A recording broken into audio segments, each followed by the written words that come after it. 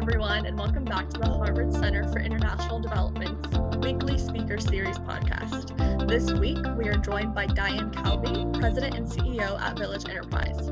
I'm sitting down with Diane Calvi after her appearance at the Harvard Kennedy School on October 1st, 2021.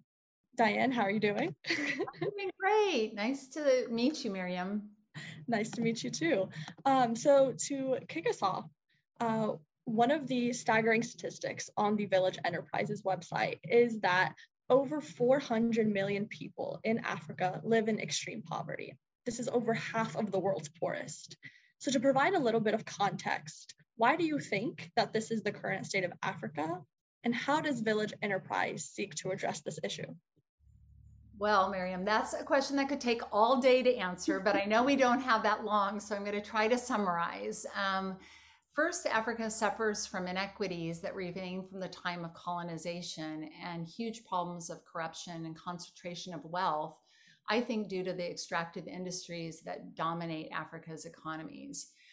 These problems often lead to war and conflict, which further exacerbates the situation.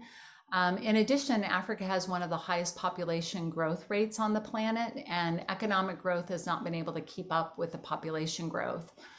Africa has also been disproportionately affected by climate change with devastating droughts, floods, and pest invasions. And large areas of Africa are in the tropics, so Africa suffers more from debilitating tropical diseases like malaria and yellow fever. Finally, Africa has more limited infrastructure in terms of transportation, energy, and education than other parts of the world. So all of these factors factor into the problem of poverty in Africa. And Village Enterprise cannot obviously address all of these issues, but we do address a really important one, which is the problem of inequity and lack of economic opportunities for Africans that are living in extreme poverty. And we do that by equipping them with a cash transfer to start a group-based business, along with training and mentoring by a local business mentor in order to start and successfully run income-generating businesses and savings groups. And through our program, Africans can lift themselves and their families out of extreme poverty. Because over 80% of the people working in our program are women, and we both empower women and give them the resources to actually have greater gender equity. Indirectly, this affects population growth because women have greater financial resources and reach greater levels of equity. Population tends to decline, and that's true across the world. We also work with conservation partners to address issues of climate change. And indirectly, I think we affect also conflict because a lot of conflict is the result of inequity. So if we create a more equitable world, I believe we'll have less conflict as well. And that's true, I think, in Africa. So you mentioned in your response your collaboration with community partners. So following up with that, currently Village Enterprise works in 5 different African countries. So how do you leverage your relationship not only with partners, but with like private companies and governments for your mission and your goal to be successful? And what challenges have you encountered as well? Yeah, that's a really good question and really important. Village Enterprise has always worked closely with local governments to get buy-in for our program. Since our program is delivered by Africans on the ground and run by Africans, local governments and communities are really supportive of our work and help us gain the trust of the local population, which is essential to the program's success.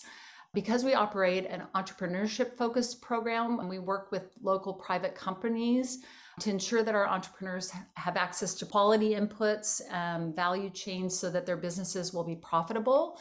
And just the last couple of years, we've been increasingly working with the national governments as we feel that government adoption is going to be key to scaling our program throughout Africa. So we're now working with the Kenya government and the Rwanda government who are interested in incorporating this type of approach into their social protection systems. What challenges have risen based off of these collaborations with governments, and how has Village Enterprise overcome these obstacles? The biggest challenge working with government is government wants to be leading, but you're providing this technical assistance role. So I think the most important thing is to really be willing to listen and learn. and not come in thinking that you have all of the answers, because each time you work with a government or any partner for that matter, you've really got to build trust and you have to understand what their challenges are. So the challenge that a government might have in implementing your program could be very different than the challenges that you've had as an organization, as an NGO running your program. And so really listening and really trying to understand what they need from you to be successful, I think is really critical. Going along with, listening to government's needs, obviously COVID-19 has wreaked havoc on the global economy. So how did the pandemic affect the work that you were doing, and how did you, again, overcome these obstacles that rose because of COVID-19?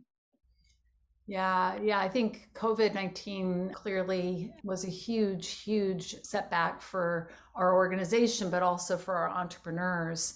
And when it hit in March of 2020, Village Enterprise responded immediately to provide our entrepreneurs and their family with resources to build resilience, both during and after the pandemic. Due to these extraordinary circumstances, the need to reach our entrepreneurs without traveling or holding physical meetings became vital. So we pivoted by providing remote mentoring, resources, and support through mobile technology to help our entrepreneurs and business mentors identify solutions, adapt, and innovate during the crisis. One of the things we saw is our entrepreneurs, through assistance from their business mentors, identifying new business opportunities. For example, tailoring businesses pivoted to making masks, and restaurant businesses pivoted to making cleaning solutions. So there were all sorts of really interesting innovations that happened, and I think they happened partly because our entrepreneurs were assisted by our business mentors during the pandemic. To provide capital for our new businesses, we successfully completed all of our cash transfers using mobile technology, mobile money, throughout all of our areas of operation, even in areas that we hadn't previously been doing mobile money. We had been doing still cash, giving cash out, but the pandemic forced us to really scale up our mobile cash disbursements throughout all areas of operation. And to build upon our successes with digital technology, we launched a design challenge to develop a complete digital version of our program. And we actually collected impact data to understand how our entrepreneurs were doing as a result. And several months into the pandemic, we found no significant difference in business value at program exit before and after the pandemic lockdown, and no differences in business membership attrition. So we were really encouraged by that. We're now working to ensure that all of our staff and as many entrepreneurs as possible are vaccinated, even though we're working in really remote rural areas. So we feel like this is another value add. And in Rwanda, 100% of our staff and many of our entrepreneurs are already vaccinated. And we're working to achieve 100% in our other countries as well. That is truly amazing, especially in the context of those countries. Like, getting access to vaccines has been incredibly difficult. So it's amazing that Village Enterprise is providing its business owners with vaccines.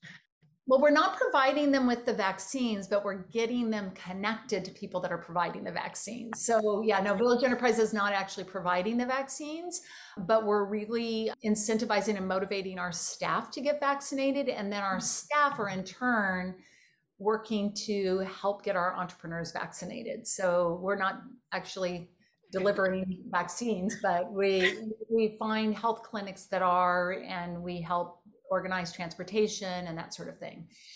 Yeah, even the whole logistical aspect of that, like truly amazing. So my next question relates to something you had spoken about in the beginning, the fact that Village Enterprises model specifically targets women, with like 80% of business grants being given to women. So my question is, why was this approach taken, and what are the benefits of this approach compared to a non-gendered one? So what's interesting is that Village Enterprise model does not actually target women. We target people living in extreme poverty. It just so happens that the people that choose to participate in our program are overwhelmingly female. And that's not surprising because we don't give an unconditional cash transfer. We give a conditional cash transfer, which requires people that participate in our program to regularly attend trainings, to participate in savings groups and business groups. So there are some conditions, and women are much more incentivized to participate because we know that women are more likely to invest in their children and families. And therefore, we also encourage as an organization female participation and provide the support they need so that they can participate. We provide things like a family support training module, women's empowerment coaching. We have a group-based model that increases women's social capital and standing in their community. The fact that the businesses are formed by groups of 3 individuals make it a much easier program for women, because if you have 3 people running a business, one woman might be taking care of a child while the other women are running the retail business. And so that kind of flexibility really helps women and allows them to participate. And the results from our randomized control trial demonstrated that Village Enterprise programs households with female participants benefited more than households with male participants in regards to total asset ownership and consumption, as well as access to savings groups. And in addition, women participating in the Village Enterprise program reported increased standing in the community and subjective well-being, including improved mental health and overall sense of happiness.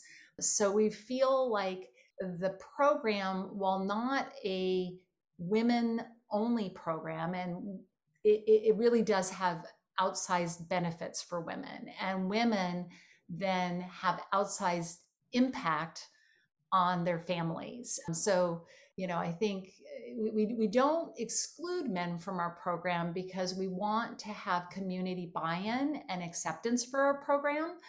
So men can participate, but women really drive the success of our program.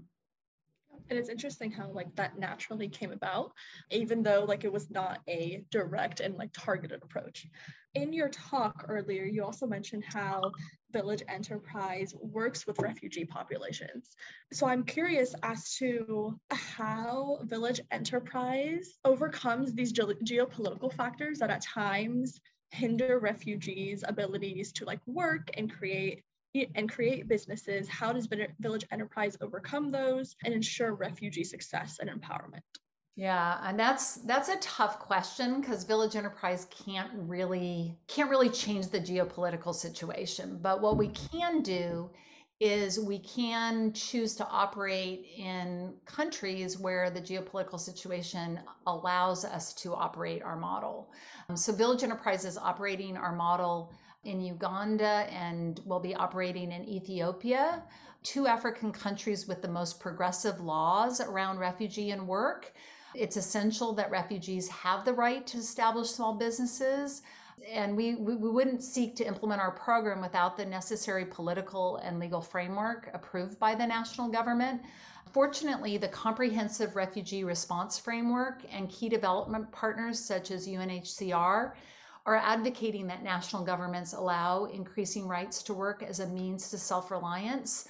And this is really important because most refugees spend many, many years in refugee camps. It's not a temporary situation. And by providing a program like the Village Enterprise program, refugees not only can, become self-reliant, it also gives refugees some productive activities to do while they're in the camps. Over half of refugees are completely reliant on food aid.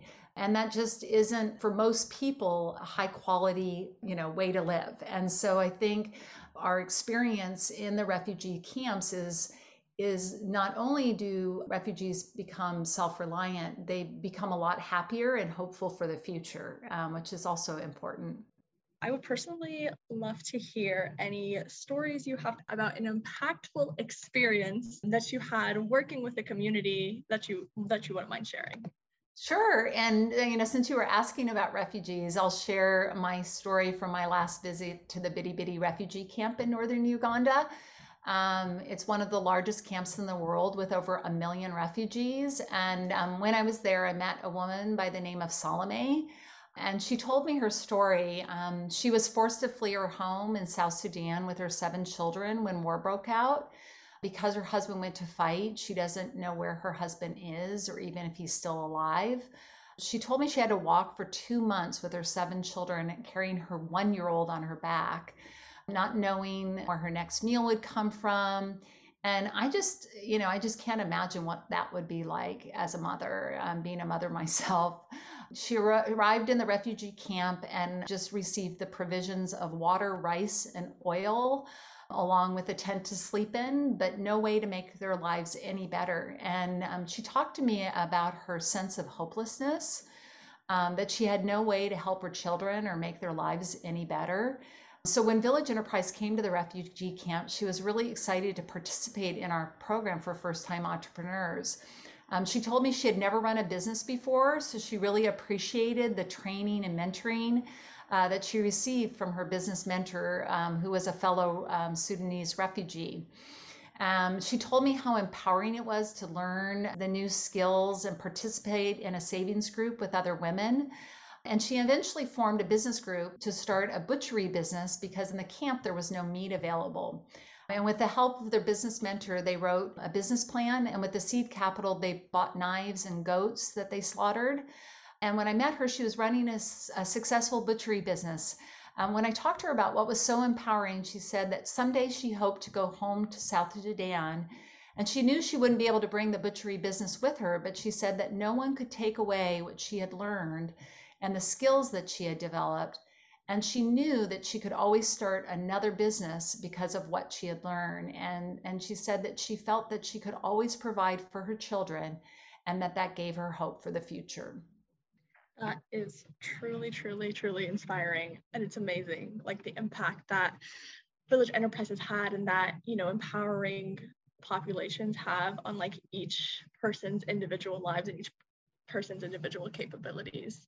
So before we finish off, one last question. What important lessons have you learned regarding entrepreneurship and poverty alleviation that future leaders in international development should keep in mind? Well, thanks, Miriam. One of the most important lessons is that there's still so much to learn, and that evidence and focus on impact should always just drive our decision making. Having spent a lot of time in the field meeting with our first-time entrepreneurs, I've learned that money is just a small part of the solution. People starting businesses for the first time also need training, tools, and coaching to be successful. They need to work together with others so that they can build the confidence, knowledge, and social capital that's necessary to become self-reliant. But I think most importantly, I've learned that people are incredibly resourceful despite their circumstances. So allowing them to make decisions about their future and not treating them just as beneficiaries is critical for future success. Thank you so much, Diane. You can find more information about Diane Calvi's work at villageenterprise.org, and you can follow her on Twitter. Thank you again, Diane Calvi, for taking the time to talk with us today. You can learn more about the Center for International Development and CID's research, events, and upcoming speakers at cid.harvard.edu. Thank you all for listening, and we will see you next week.